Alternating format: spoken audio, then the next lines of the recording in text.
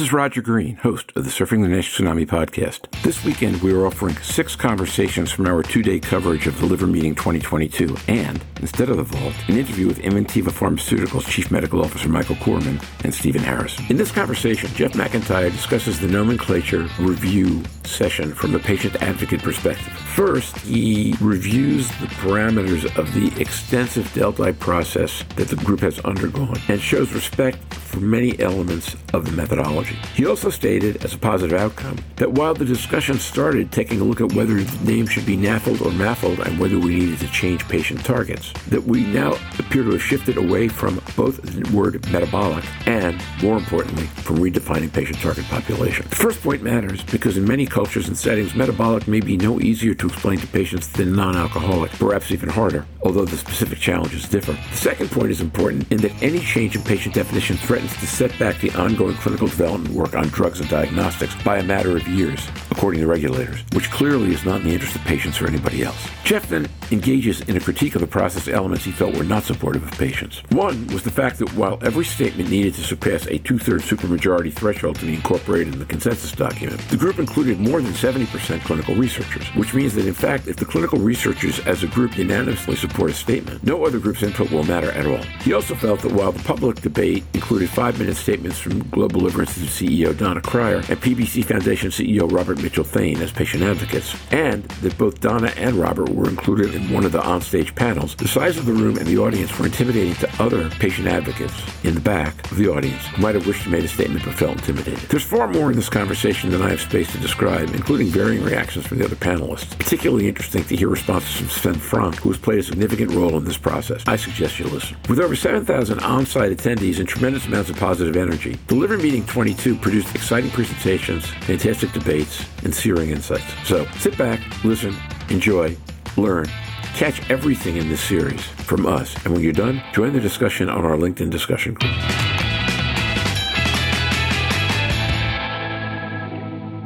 Jeff McIntyre.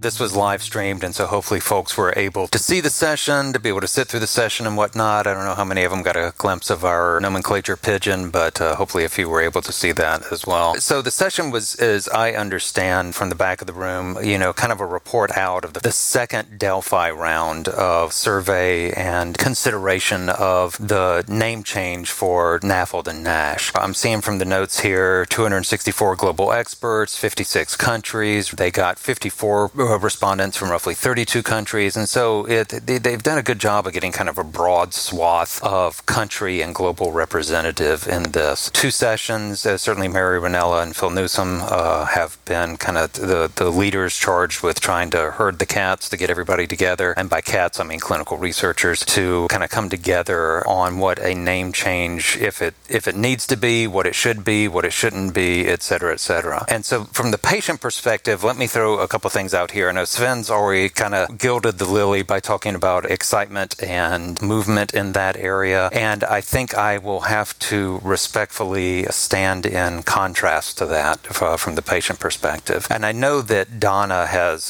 who is my boss to call that out, and Robert also were given 5 minutes in the 2-hour symposium to be able to kind of speak to some of their concerns. There were some things that were lacking that were alarming to me. Let me emphasize the positive first. One, the positive is that from both of the panels, it does seem like there was a presentation, then a panel, presentation, and a panel in the process. And it does seem to me that we are beginning to move away from MAFLD with an M, with metabolic associated fatty liver disease. That was kind of how this all started. It wasn't as much that we came up with a journal article from Australia. It wasn't as much that it was that NAFLD needed to be changed in a vacuum as it was that NAFLD needed to be changed to MAFLD, that metabolic needed to be the name change early on. And I think we've moved away from that in a recognition for as much of the semantic difficulties that there are with non-alcoholic by defining something by what it's not and how tricky that is. But to move to metabolic didn't necessarily solve any of these definition challenges. It was still overly broad. Nobody could kind of put their finger on what that meant in a way that would be clinically significant or helpful or any other myriad of kind of downstream implications it would would be positive for the field. And so I was fairly heartened by that. I don't think we quite got there. There were still some defenders, still some believers in metabolic there. What I felt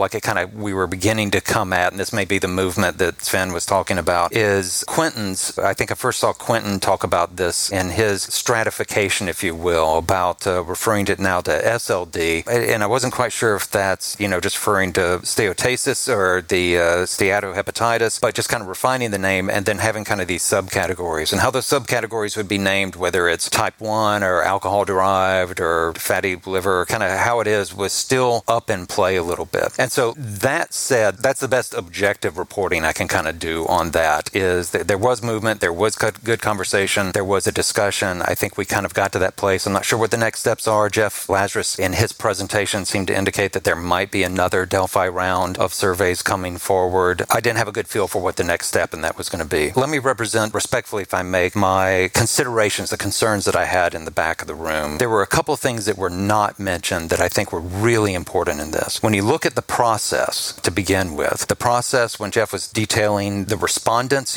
for a supermajority, as they said that they had decided that they needed to move forward in any aspect of that, you needed 66% of the respondents to be able to kind of sign off on that. We see that in Congress all the time here with the difference between a simple majority and a supermajority. Certainly it's something we're familiar with. What concerned me about that is when you looked at who the respondents were, roughly 72 to 74% of the respondents were clinical researchers, with only 12% of the respondents being patients. Now, I wouldn't have a problem with that if the meaningfulness of those responses were proportionately powered. But that's not the case. And so there is a situation, I'm not sure that this will happen, but there is a possible situation to where this name change could move along with only clinical researchers moving this. And there has been a little bit of input here and there, but I don't feel like it's been powered or adequately represented in a way that will be reflective, in a way that's going to be helpful for the field writ large. Things I did not hear at the nomenclature meeting. One was any mention of the FDA, and I think that's extremely problematic. When Joe Turner came out and said at NAShtag earlier this year that if there were a name change that implied any sort of definitional change, even if it's a restricting or expanding or anything like that, then that meant that those that had in clinical trials, that had money tied up in this, anybody that was vested would have to then go and revalidate all their indicators and biomarkers. Now, that raises the question of timing for me on this. As I've met with Global Liver Institute, with several of the drug developers and several of the companies, we have the potential for an asset, a therapeutic, to roll out as early as 2023 next year. But, we talked to probably a dozen companies plus while we were at the meeting here, and we see that there are, in the most optimistic of worlds, which I realize isn't necessarily realistic, but in optimistic worlds, there are phase 3 and phase 2 rollouts that could potentially go up for approval or accelerated approval between now and 2030. Multiple drugs could be coming to market in that time frame. But if there's a name change and there has to be revalidation, then that suddenly time frame becomes very different and has to be reconsidered in that. Part 2 of that, which is kind of continuation of that, is I haven't seen or heard anywhere, and I'm one of the folks participating in this process, any notion of an impact analysis. And I appreciate that people have opinions and are speaking from their own individual experience about things, but I would really love to see, and it just kind of boggles me that there hasn't been promoted an impact analysis of what would a change of name mean, on an economic level, on a communications level, on a level of understanding. There is the linguistic necessity that I completely understand and sympathize with. As someone with a master's in philosophy that used to argue about words ad nauseum, I get that. But when we're talking on the edge of drug development and we are on the edge of really making some big leaps in terms of awareness and communications, I have to question the timing of this and if this is the most important thing for the field to be dealing with in this. Donna raised the issue a little bit. I guess I'm echoing my boss a little bit on this as well, but the timing seems suspect to me, or seems like it could be done better, if you will. A decision, does this become do we make the change at the next ASLD or next EASL, or does this something that kind of slowly rolls out over the next 2 to 3 to 4 years? Do we do it after a drug potentially is approved, before a drug is approved? And then what are the consequences over for that. The final thing that I'll mention on this too is that I was in the room, and unfortunately I think this is the patient experience, the patient perspective of that. We brought in several patients. I was in the back of the room with a lot of actual liver transplant recipients, and they just had no clue what was going on. Several of them were leaning over or texting me at times like that and really wanted to go up and say something. But that was a massive room, and it was the video screen was really intimidating. Maybe this is why we were also keyed in on the pigeon. But 3 of them came up to me in a meeting later on and said they really wanted to get up and say something about how much of a waste of time and resources they felt like this was, but they were too scared, and said all these other people were talking in these fancy medical terms, and they were concerned about getting up there and stuttering and not making the point that they wanted to make. And wow, that is the patient perspective and the patient experience in a nutshell, of being intimidated and scared to put your concerns in front of professionals and in front of the field. And we're working on trying to build that up, with GLI. The last thing I'll leave you with is that in Washington, we have a phrase of you can do the right thing the right way, you can do the right thing the wrong way. Consequently, you can also do the wrong thing the wrong way, which kind of takes care of itself, but you can do the wrong thing the right way. And we see too many people in Washington do that, which means that you take a issue or perspective, but then you're able to do it in a process that builds consensus, that incorporates all the ideas. And it may not be something that you agree with, but you've gone through such a process that everybody buys in, you understand the consequences, and it does not, unfortunately, the nomenclature process so far, without any statement on what a name should be or any of that sort of stuff, it just seems that it has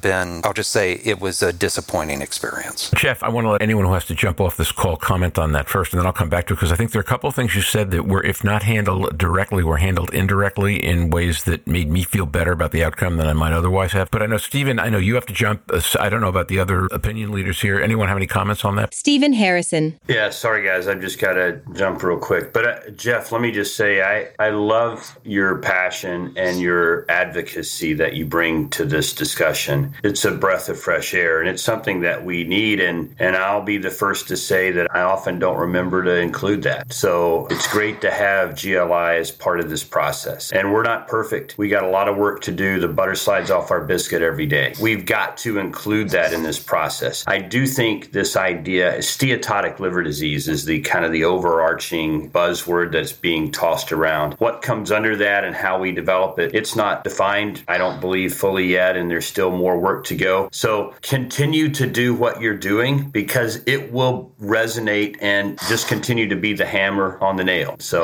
let me just say that. Sven Frank. If I may, because I was quite involved in this process, and it's interesting sometimes to see the dynamics of such a process. For example, the overarching term of steatotic liver disease was something that I have put on the table. We need probably to be more broader than just talking about NAFLD and get the bigger picture. That was a little bit put aside in the beginning because most of us felt that we should focus on just NAFLD, metabolic, and so on. But then later on, it came back. Maru Rinella picked it up again, and then Quinton presented it in one of his presentations. So you see how this can evolve over such a process. Now, you have said several things, Jeff. What I think, and Jeff Lazarus also said it in the beginning, one of the important things in such a process is, of course, the representativeness. Although the majority of people that are in the Delphi panel are indeed physicians, most of them are hepatologists, the process does include strong voices of non-hepatology experts, like yours and like GLI, like also the pediatricians, the endocrinologists, who also may feel a little bit underrepresented if you just look at it from a pure democratic one person is one voice principle. But that's not how it goes. And you're absolutely right that we have to be very careful for the next round, which will be probably what is going to happen, that now that we narrow down a few issues, that we see where the remaining issues are, the questions in round 4 will have to be formulated very carefully to make sure that what has been put forward as something that needs to be taken into account in the final solution is taken into account. And some of the issues that people like Donna and Robert have raised on the podium, and that some of the people with you in the back of the room apparently also felt, I think that is something that is absolutely important. And it's not just being a percentages of the voices that will be decisive, whether it has an impact or not. It will clearly be a huge task for those who are preparing the round 4 to make sure that all these concerns and all these important points are adequately captured captured in the round 4 questions, so that they are really valued for their importance and not just put aside by the power of simple numbers. So that's I think a very, very important point. Okay, thanks, Sven. Ian, anything you want to add? I do have a couple of comments. Ian Rowe. Two things I think that I would say. First is that there is people using an alternative definition already, and there's a real risk, I think, to that fracturing the field further, leading to more inconsistency and more uncertainty. And the other side of that is that where people have already begun to use an alternative term, I'm not sure that a supermajority is sufficient to really say that there's consensus, because I suspect that some people have already made their mind up about what their preferred term is, and that's going to be the real challenge at the end, is to make sure that everybody really does get behind it, and there are risks to all sides of that. The final thing about steatotic liver disease is that if you look worldwide in terms of disease importance, I'd argue that steatotic liver disease, number one, is alcohol-related liver disease, and there are also risks to changing the structural definitions around another disease where that community is not yet involved in the consultation. So the work that's been done is really impressive, and I've been pleased to be a part of it, admittedly a smaller part than Sven and Jorn, I think, have been involved, but there's still a lot of work to do, and the impacts and downstream consequences of a name change need all to be thought through in some of the ways that you've talked about, and others too. I'd like to echo what's been said, and I think the phrase that resonated with me here, Jeff, being a part-time politician or